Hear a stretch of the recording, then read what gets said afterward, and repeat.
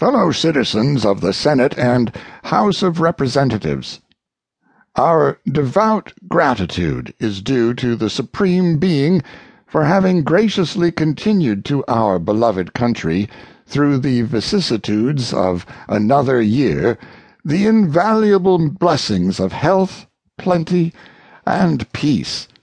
Seldom has this favored land been so generally exempted from the ravages of disease, or the labor of the husbandman more amply rewarded. And never before have our relations with other countries been placed on a more favorable basis than that which they so happily occupy at this critical conjuncture in the affairs of the world. A rigid and persevering abstinence from all interference with the domestic and political relations of other states,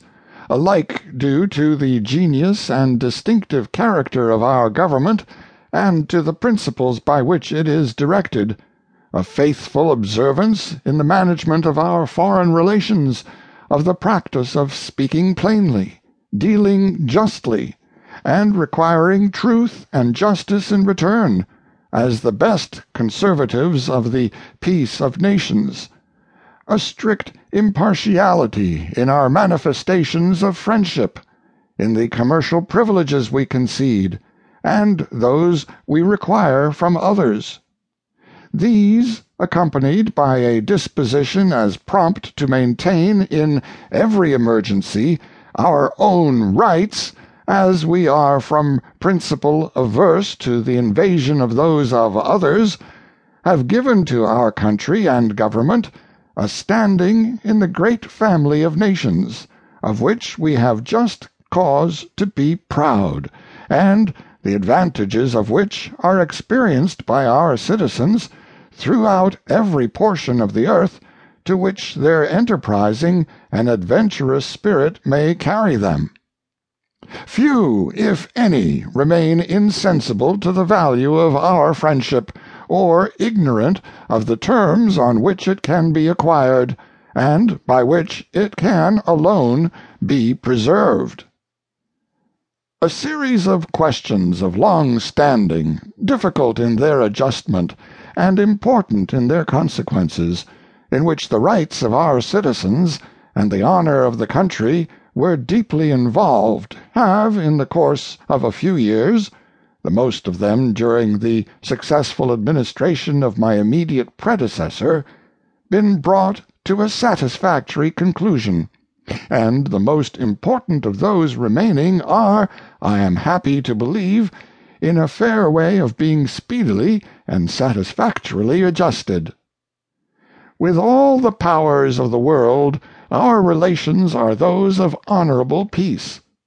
Since your adjournment, nothing serious has occurred to interrupt or threaten this desirable harmony. If clouds have lowered above the other hemisphere, they have not cast their portentous shadows upon our happy shores. Bound by no entangling alliances, yet linked by a common nature and interest with the other nations of mankind, our aspirations are for the preservation of peace, in whose solid and civilizing triumphs all may participate with a generous emulation. Yet it behooves us to be prepared for any event, and to be always ready to maintain those just and enlightened principles of national intercourse for which this government has ever contended. In the shock of contending empires, it is only by assuming a resolute bearing and clothing themselves with defensive armor that neutral nations can maintain their independent rights.